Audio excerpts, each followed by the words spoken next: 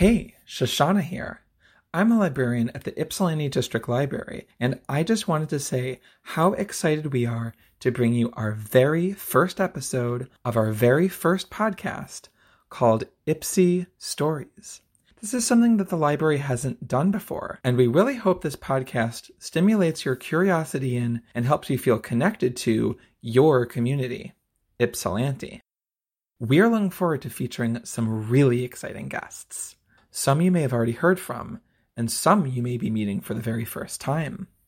All of them will be sharing unique perspectives and stories. You'll be able to follow along and listen to each episode at ypsilibrary.org/Ypsi Stories, or wherever you find your podcasts. Happy listening! All right, you're rolling.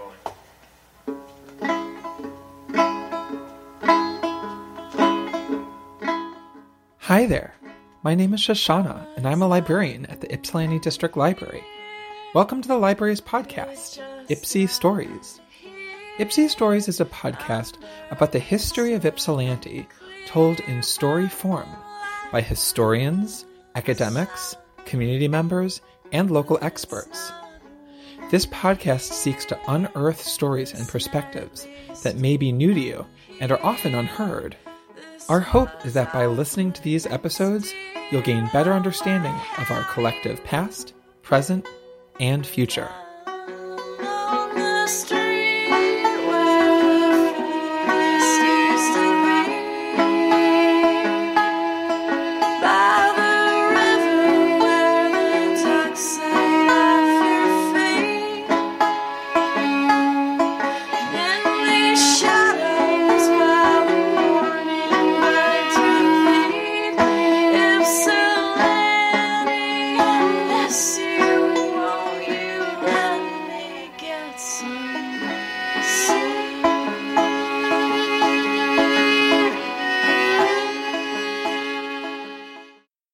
The views expressed by each guest are their own and do not represent the views of the library. In today's episode, we're going to be hearing from Jerome Drummond about early land speculators in the Ypsilanti area, including Lucius Lyon. Jerome Drummond is a clerk at the Ypsilanti District Library, working at the Michigan Avenue location, and is a member of the Ypsilanti Historical Society and the Genealogical Society of Washtenaw County. He majored in history in college, earning his bachelor's degree from the University of Michigan, Flint, has taught introductory genealogy classes at the library, and is writing a biography of Charles Rich Pattison. What better way to start off this podcast than by speaking about the beginning of what we now think of as Ypsilanti and other towns in the Midwest? The story we often hear is of pioneers moving west from the East Coast in pursuit of various freedoms. You, however, are here today to talk about land speculation, which sounds a little less idealistic, but gives us insight into how settlement actually worked. To illustrate this process, you're going to focus on one particular speculator named Lucius Lyon.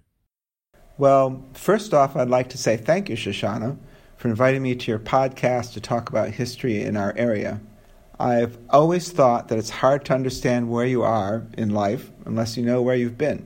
So I always like to encourage people to learn about history, particularly the history of their own family and region. I'm sure the pioneers settled into the Midwest for various reasons, but we often are vague about the process by which they got here, as if they jumped in a wagon on the East Coast and went west. I can provide a few details. Before I talk about Lucius Lyon, though, I should set the stage. After the new United States had relieved the European powers of their claims to land in what would become the contiguous states, the lower 48, they made treaties with the Native Americans to establish legal title to the land, to establish why the federal government would be the first seller of land. I don't want to get bogged down in the details of that. We can save that for another time. It's an interesting subject in itself. With the Treaty of Detroit in 1807, and the Treaty of Saginaw in 1819, a lot of land became available in Michigan for settlement. To sell it, the land had to be described and located, and this work is done by survey. Surveyors moved into the Northwest Territory from New England and divided the land using a system called the Public Land Survey System, or PLSS.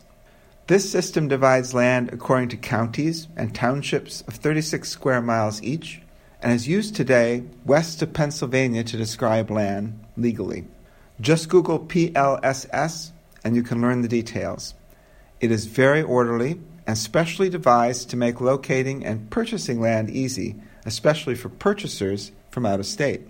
Surveyors were professionally trained and usually of advanced education, and their profession put them in an excellent position to see the development potential of land. The town of Saline, for instance, is considered to have been founded by a surveyor and speculator named Orange Risden, who surveyed much of southeastern Michigan as well as our beloved Michigan Avenue, where our Michigan Avenue branch of the Ypsilanti District Library is located. He thought the land in Saline excellent enough to make his own home there and to begin a town. He created a number of businesses and rental properties in Saline and is regarded as the founder, and in some ways he's kind of like the king. Surveyors were particularly well positioned to speculate in land if they had capital. Let's talk a little bit about the career of one of these speculators who operated in Ypsilanti, Lucius Lyon. Yes, we have 30 minutes in this podcast to talk about Mr. Lyon, but I can assure you that it would take 30 days to adequately address all of the topics related to him. His connection to Ypsilanti is that he purchased a large piece of property which stretched from the Huron River at one end to where I live on Hewitt Road. He did not live here, though, but our land was part of his speculation. So what did Lyon do? When you say land speculation, what exactly does that mean? In the early 19th century, our area was virtually a wilderness, populated by Native Americans, also French and British traders left behind when our area was controlled by the French and the British, respectively, as well as adventurers and malcontents who could more or less squat on the land as they wished. Those were more or less homegrown. There was no real controlling authority. There was an incredible amount of land to be had and an incredible pressure to settle it. Ambitious people from the East Coast and the Midwest recognized that there was an opportunity to insert themselves into this process by buying large blocks of land, perhaps strategically placed, improving it to the point that its value rose, or simply holding on to it until surrounding land was settled, and then selling it to people who came later for a profit. That is what speculation is, and that is what Lyon did. They could then continue this process to the west, or establish themselves in a locality where they could be big fish in small ponds. The elite class of your small Midwestern town often had their origin in this, and that elite class was highly visible, as the wealthy didn't live in gated communities as they do today. They were proud of their accomplishments and their wealth, and wished to be regarded as models of what could be done in the United States. Any sizable Midwestern town had some section of large houses with mansard roofs, servants' quarters, etc. You just mentioned an incredible pressure for land. Where was this pressure coming from? Several sources, really. The dominant industry in the United States in this time was agriculture. Before the advent of farming technology, agriculture was very labor-intensive, so farmers sought to have large broods of children who would grow into the farm's labor force. They did this even into my own time. My farmer neighbor when I was a boy had a family of 13, and his brother a family of 14. You might think that families that large would be chaotic, but actually, with so many children competing for limited resources and limited attention, it pays to be orderly, and so they were. Farmhouses are large for a reason. However, the farm would eventually be inherited by one child, often the eldest son. The daughters would get married to neighboring farmers or remain at home, and the sons would have to find their fortune somewhere else, which meant generally establishing a farm to the west.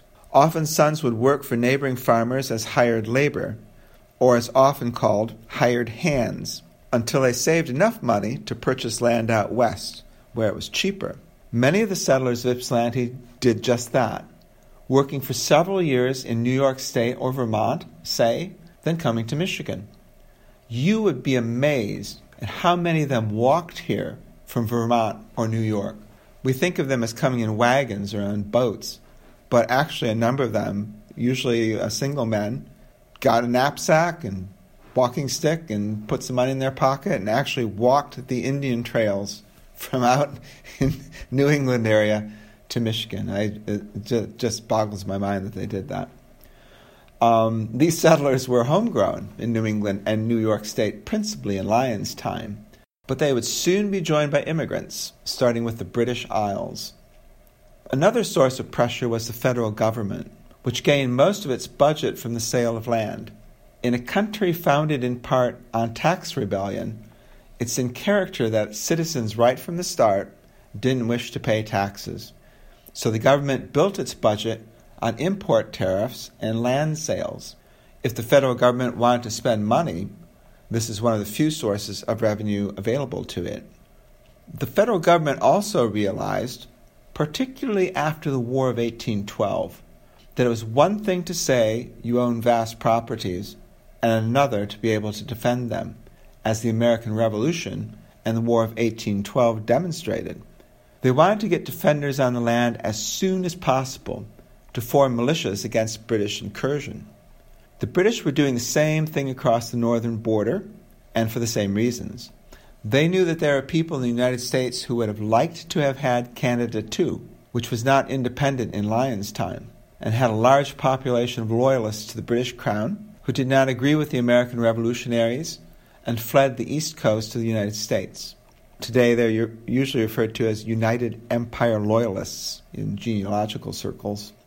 The United States was very sensitive to its position in the world and was always working to be a player on the world stage. Weakness, they felt, invited foreign meddling. We are accustomed in our own time to having friendly relations with Great Britain and Canada.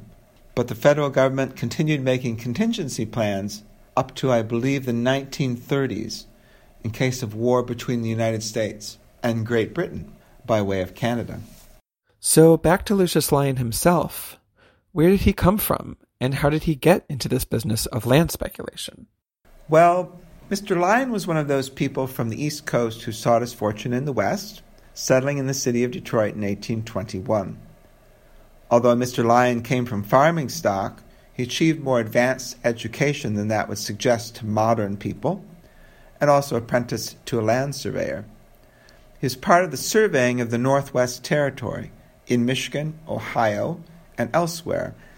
I think he may have worked as far as Iowa, at least I believe that's the case. He rose to considerable importance in the federal survey process and understood the land and what could be done with it quite well. I can't identify his source of income for speculation. It could be through family, through his own investments, or as an agent for the more well-to-do. It may also have been a consequence of his political career. I'm not a Lucius Lyon expert per se. I am writing another history, and he just happens to show up. He had a political career? Could you tell us more about that? Mr. Lyon's career was extensive. He was elected as a non-voting representative to Congress in 1833, where he submitted a request for statehood before Michigan qualified in 1837. He also helped draft Michigan's first constitution in 1835. Later, he was both a senator for Michigan as well as a representative, so he had extensive connections with both federal and state government. He's also considered a founder of Grand Rapids, where he owned considerable property. He wanted to name the town of Grand Rapids Kent, but he lost that battle. He didn't get everything he wanted. There were other powerful people around Grand Rapids at the time. They erected a statue to his memory in the downtown of Grand Rapids recently. You'll also see his name represented in other parts of Michigan, such as in the town of South Lyon. So it sounds like Lucius Lyon had quite a career. For sure. We may not look so favorably on someone like Lucius Lyon today. Speculator, after all, has a kind of aroma to it. But in his own time, among his own generation, he was a hero to many. From the perspective of settlers, he was filling the heathen wilderness with productive Christians of frequently an evangelical temperament. They felt, very strongly, that they were bringing the light to the forest, that they were progressive. The desire for self-improvement and concern with the improvement of society and the country were what they wanted, and they brought this spirit out of New England. If they attained wealth and in the process, so much the better. More conservative elements in the country at that time were states' rights oriented, centering more in the South and the Democratic Party, which did not believe in the federal transportation improvements and other developments by which the interior of the continent could be exploited, such as the Erie Canal. They didn't trust in central government and didn't feel that any state which was not directly benefiting from federal expenditures should have to pay into the effort. This divide is the prelude in some ways to the Civil War. We hear echoes of these ideas today. Mr. Lyon shows up favorably in the Detroit Free Press in his time, the Freep being a creature of the democracy, as the Democratic Party was called in olden times, and Mr. Lyon a Democrat. In 1850, a new constitution was being adopted to replace the first one of 1835, to which, as I say, Mr. Lyon was a contributor. He sought to inject his own interests into the new constitution, and his ideas are covered in a Free Press article of July 26, 1850. Presumably his ideas would be good for him and other speculators. In the article, of which I'm going to share some excerpts, Mr. Lyon recognizes that approximately 9 million acres of Michigan have been sold to date in 1850, with another 25 million remaining in the possession of the federal government. He estimates that 2/3 of these 25 million acres would be suitable for settlement. Other lands, the western Upper Peninsula in particular, are somewhat swampy, stony, and covered with acidic boreal forest. Not exactly the ideal, which incidentally would be Ohio or southern Wisconsin. I lived in southern Wisconsin for some years, and the soil there is very fine and very rich and can grow anything. That's what farmers wanted. He requests that the state of Michigan purchase from the federal government these acres and build a system of basic roads to reach them, costing, he estimates, about $76,000, which would be contributed by the state. Lands on either side of the roads would be granted to private companies to finish the roads, and these companies could then profit by selling the land to immigrants. And if the state should establish, quote, an efficient immigrant agency in Europe, there's no reason to doubt that a very large proportion of all the immense immigration coming to the United States may at once be turned into this state, and that by continuing in the same manner to open more roads as fast as needed, the tide of immigration will continue to flow in until all the good lands in the state are sold and settled. The Free Press approves, saying that, quote, Mr. Lyon has had the very best opportunities to form a correct judgment in reference to the benefits to be derived, and that this proposal, quote, has been extensively signed by the most influential and practical businessmen. Mr. Lyon points to evidence of the past when roads were opened in the state of Michigan. Quote, settlements were rapidly formed along these roads as fast as they were opened. Our territory increased wonderfully in wealth and population. To sum up, Mr. Lyon states, quote, but surely no citizen of Michigan who loves his state can think of resting satisfied with a system which withholds nearly 3/4 of it from taxation, opens no roads, and does nothing to promote its settlement, and threatens it to remain, according to the average sales of the last 10 years, to remain in that state for 744 years before it withdraws its blighting effects. This is a very dramatic way of putting it, worthy of any seasoned promoter. So we see that in Mr. Lyon's universe, the goal of Michigan land policy should be to settle all parts of the state with productive citizens from border to border in the pursuit of wealth and in a way favorable to the wealthy, with limited assistance and rights on the part of the federal government. There is here an idea, very prevalent in the British society, that fallow land was not producing a benefit to the society as a whole. Prosperity is to be wrested from the land by what they refer to as industry, or working to a goal. A very powerful force in American history is this belief in the virtue of industry. Industry has a religious patina, as in the adage, an idle mind is the devil's workshop. To be busy and productive is an ideal, from which wealth and other material blessings flow, and time for sinning is minimized. This is Puritanism in action, really. So to address an idea from the beginning of this podcast, the majority of settlers in Lyon's time were from the old British colonies, and there were forces behind them propelling them west, an internal migration. Like the migrations from the south to the north in the early 20th century, or in my time, the migrations of young people to Texas and Tennessee from the north looking for jobs. When the Detroit Tigers were experiencing the roar of '84 in 1984, and would play the Houston Astros in Houston, there are almost as many Tiger fans in the stands as there were Astro fans. That's because of all the people who left Michigan in the early 1980s seeking employment in Texas. Americans are quite mobile and vote for new opportunities with their feet. By the time of Lyon's article in the Freep in 1850, pioneers were often recruited by agents in Europe to fulfill existing plans of settlement. I don't know how American land was promoted in this period, but I am familiar with some materials in the latter part of the 19th century, often featuring a cornucopia of farm produce and an idealized scene of a farm with trees and a beautiful sunrise, which may not have been apparent when you immigrated from Sweden to a sod house on the prairies of Kansas in the 1880s. It wasn't a hard sell, though. Europe was pretty much owned, lock, stock, and barrel, and it was very hard to get land if you didn't inherit it. You could have to walk in their shoes to understand how amazing it was to go to America and easily own acreage you couldn't dream of in Europe. And when you got here, the land was already surveyed, and you could purchase it from the federal government at a land office set up for the purpose, or from private individuals, speculators large and small, if you wanted certain improvements, such as a small cabin or some cleared land or a handy town nearby. Settlement in Ypsilanti begins in earnest, really, in 1824, and in only a couple of years it could be seen that the town was going to go somewhere, and the land increase in value. So how did Lucius Lyon fit into the history of Ypsilanti? And what about other speculators?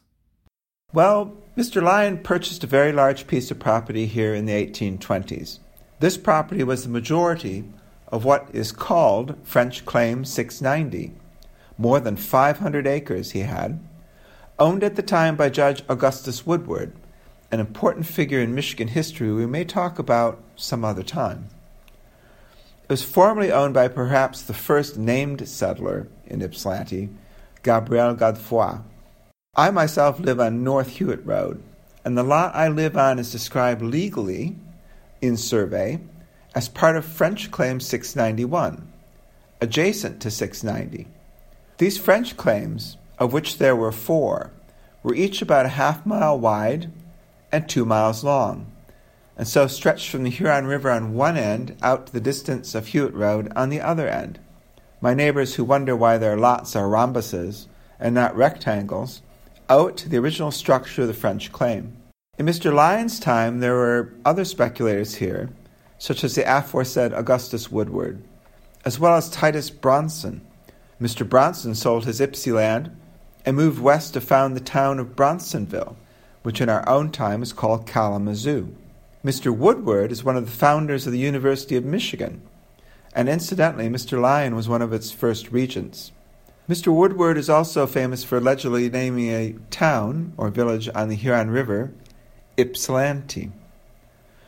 Mr. Lyon held his Ypsilanti property a short while, and I'm not clear on whether he realized a profit or not.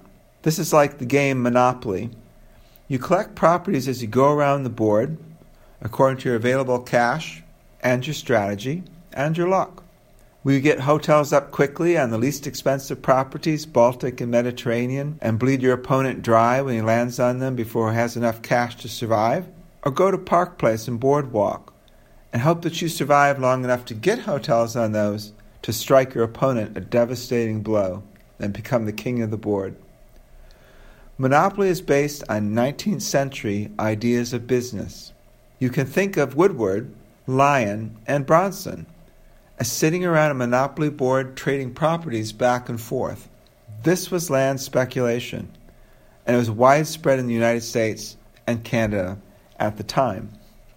Just for the interest of your listeners today, although I have not accessed them myself, you may like to know that many of Lucius Lyon's personal and professional papers are housed at the University of Michigan in the William L. Clements Library.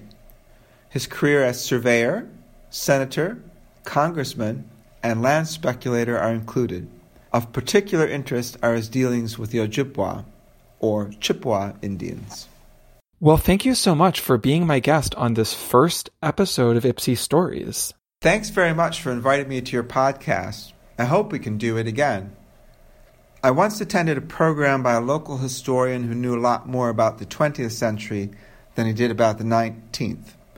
He began by saying that there was not much to talk about concerning Ypsilanti in the 19th century, because it was just like most small towns in the Midwest. That is simply wrong. 19th century Ypsilanti has all sorts of gems, and I hope you'll uncover some of those in this podcast series. Thank you so much to Jerome Drummond for sharing this history with us. A special thank you to local musician Annie Palmer for providing music for this podcast. You can check out more of her music at anniepalmermusic.bandcamp.com. Thank you so much for listening to Ipsy Stories. If you liked what you heard today, please consider subscribing and telling your friends and neighbors about this podcast. You can subscribe to Ipsy Stories wherever you find your podcasts. You can also explore previous episodes with additional resources at ipsylibrary.org/Ipsy Stories. If you have ideas or story suggestions, you can get in touch with me at shoshana@ipsylibrary.org. That's SHOSHANA@YPSILIBRARY.org. Thanks for listening, and see you next time.